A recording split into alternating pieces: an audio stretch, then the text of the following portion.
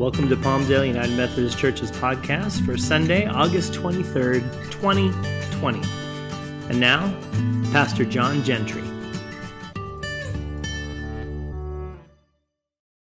So, one of the most nerve-wracking experiences for teenagers is the process of applying to colleges and universities and waiting for acceptance letters. Now, not all high school graduates choose to continue their education in a 2-year or 4-year school. They've got other plans. But for those that do, that period of unknown can be deeply stressful. Will I get in? Will my GPA be high enough? Did I write good essays? Did I perform well enough in my interviews?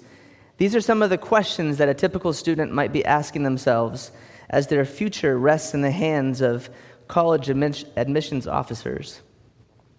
It can feel a bit like being a product on an assembly line, waiting for a quality control engineer to pass the product inspection or reject it as a bad egg. As students are sorted by colleges by sending them letters of acceptance, letters of rejection, or letters of waitlisting, families across the country go through moments of elation as well as moments of disappointment during that time of year. Today's scripture reading also deals with sorting. Jesus tells a simple story about a relatively common occurrence along the Sea of Galilee. Fishermen board their boat, taking it out to sea, and they drag their nets in the water in hopes of catching some choice seafood. We are told in the story that they do indeed make a great catch and eventually dump it on the shore for a closer inspection. Their next step is to sort what they've caught, separating what seems to be good, the good catch of the day, in baskets and discarding everything else. In just 2 verses, Jesus narrates a parable that is designed to tell us something about the kingdom of heaven. In the next 2 verses, Jesus gives us some commentary on the parable. He says, "So it will be at the end of the age. The angels will come out and separate the evil from the righteous and throw them into the furnace of fire, where there will be weeping and gnashing of teeth." Allow me to make an observation that at first glance, this is not one of those feel-good teachings. Throughout August, we at Palmdale have been examining Jesus' parables about the kingdom of God, and I will be the first to admit that this one does not seem like the winner you choose if you want to end on a high note. Weeping and gnashing of teeth? Furnace of fire? Yikes! There's nothing better than a neighborhood barbecue, unless you're talking about the kind that involves weeping and gnashing of teeth. No, thank you. I have done my own sorting, and I'm happy to let this one end up on the discard pile. Okay, well, let me clarify. That was my initial reaction, and I don't just discard parts of Scripture that I find challenging, but I had not spent a great deal of time with this parable in my studies of Matthew, so this was my first, more or less, pass on it. I want to encourage you today that perhaps we should allow ourselves to hear the words of Jesus in this parable, because on a closer inspection, the parable not only provides a wise word of caution, but also contains a message of hope. Yes, I said it, a message of hope. Let's start with the word of caution, though. There's no doubt that in this parable, or that this is a parable of judgment. But what kind of judgment is being made? Maybe the best place to begin as we chew on this parable is to ask who this parable is meant for. This parable is not a message for the masses. Jesus is not one of those street preachers that you might see at a big sporting event or a concert holding up an outrageously large sign warning every passerby of the coming judgment and doom. This parable is not a lovely freeway billboard that greets every driver with a cheerful turn or burn. No, this parable is an in-house training for the people of God about their company expectations in following the chain of command. Robert Farrar Capon points out in his book, Kingdom, Grace, Judgment, Paradox, Outrage, and Vindication in the Parables of Jesus. That's a mouthful of a title. That this parable, he points out that this parable is told to Jesus' disciples in private. They had left the crowds to whom Jesus had been preaching, and Jesus sat with his disciples in a house, answering their questions about things that they felt were unclear about Jesus' sermons. This is one of those non-2020 moments when the family gets home from a full Saturday of shopping or a trip to Disneyland, and one of the kids asks about something that they saw or heard earlier in the day that they didn't understand. Maybe they drove past a protest or walked by a protest on a busy street corner. Maybe there was a person standing outside of Vaughn's asking for signatures on a petition. Maybe they were confused by an incident that happened at a clothing store when a sales associate saw them messing around with a mannequin and told them that that mannequin was probably worth more than they were. Yes, that actually happened to me as a kid. And yes, I needed some debriefing after that unpleasant experience. It is in these moments that wise parents will stop for a moment, hear their kids out, and then help them navigate the questions as they think through what had happened. On certain occasions when a child has acted a fool, as my high school cross-country coach used to put it, or when they felt tempted to make a bad judgment call, the in-house business after arriving home can involve a word of caution. This parable of the net seems like it best belongs in the category of in-house business. It's a teaching for the disciples, and it's a teaching for the church. More specifically, it's a timely reminder that those who follow Jesus are charged with the mission of building bridges, not walls. Just in case you had come to think that the church is the place where God collects all the straight-A students of the gospel, this parable should set some of those records straight.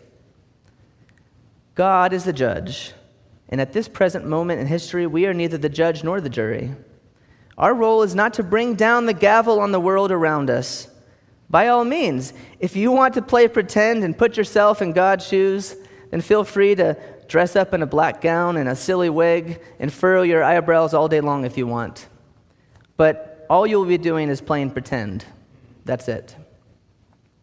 The parable of the net is a welcome prescription to treat any unwell part of us that has stubbornly held on to an us versus them attitude. Robert Farrar Capon notes that the parable does not rush into the business of judging between the various kinds.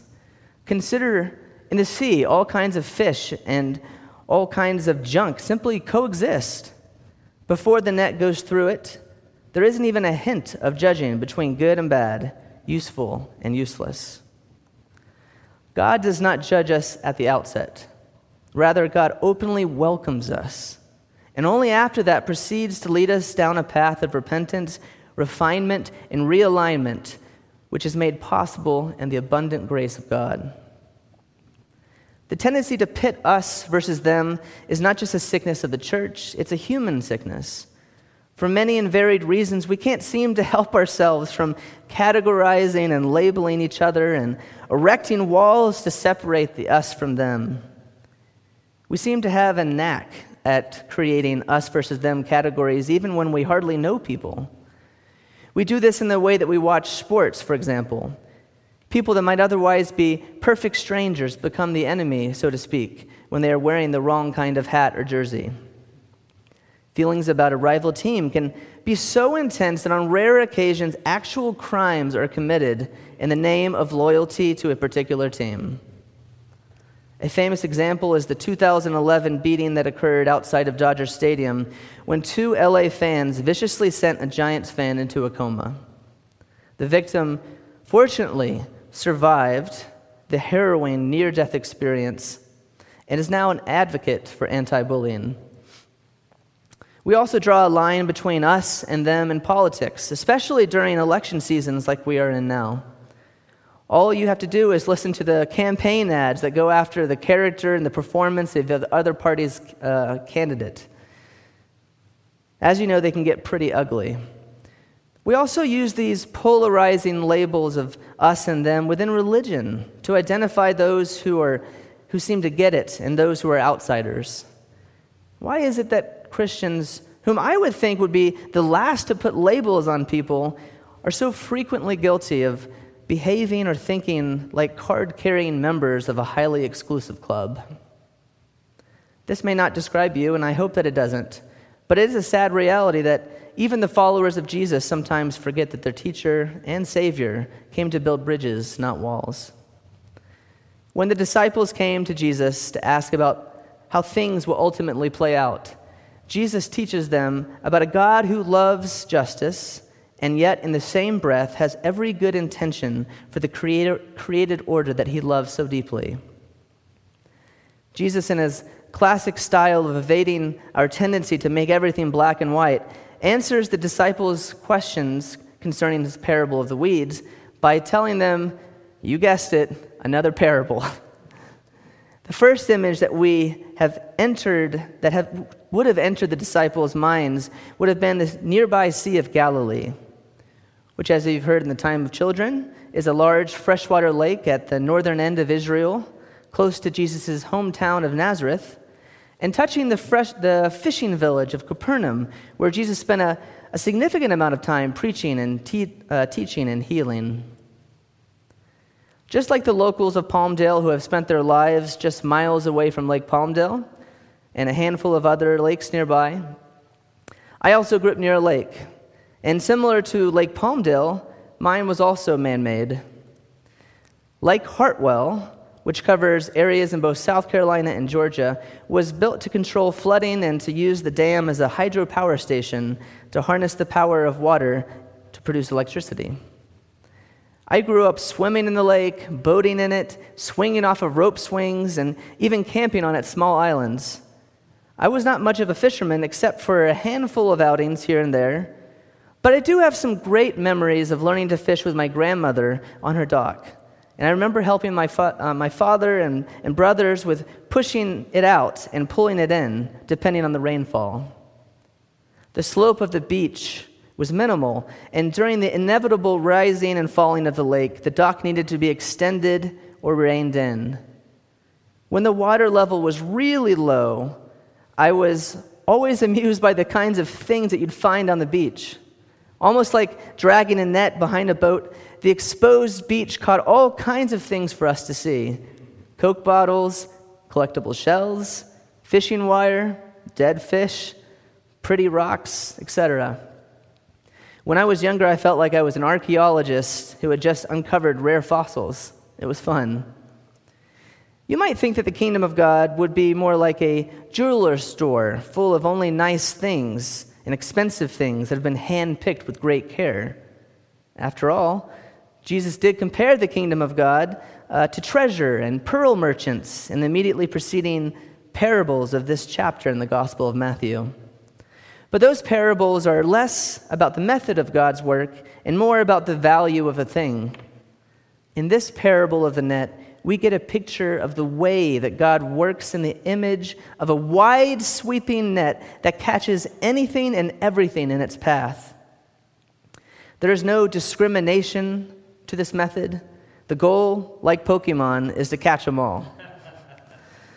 Robert Farrar Capon writes, as the net gathers up everything in its path, not only fish, but also seaweed, flotsam, jetsam, and general marine debris, so too the kingdom gathers up everything in its path. Jesus' invitation to us, much like the one that he offered his disciples, is to become fishers of people. That is, we have the incredible opportunity to join with God in casting the good news of the gospel far and wide like a net to all who are willing to listen. The kingdom that we are witnesses to is not a place of judgment and condemnation. Far from it. It is God's heavenly activity of going after the whole world with his loving embrace and recapturing those of us who have wandered off and forgotten just how good it is to dwell with God. It may be true that God's kingdom is characterized by righteousness, and in this way we get a clear picture of how there is no place for evil or hatred in the kingdom that God is bringing to its fulfillment. There will be a divine day of judgment that God is bringing to fulfillment, at which time all things will be accounted for and made right. Our focus in reading this parable, though, should not be on the activity of judging, which is God's prerogative and responsibility, but focused on the inbreaking kingdom of God that has its eyes set on the whole creation. This is a message about the widening of our view of what is possible and who belongs in such a kingdom. When we cut ourselves off from people whom we deem to be bad fish, we are practicing the opposite of the kingdom invitation. But when we allow God to make room in the boat for the great catch of the kingdom, we are reminded that we are certainly not the only ones being caught up in God's amazing net. Amen.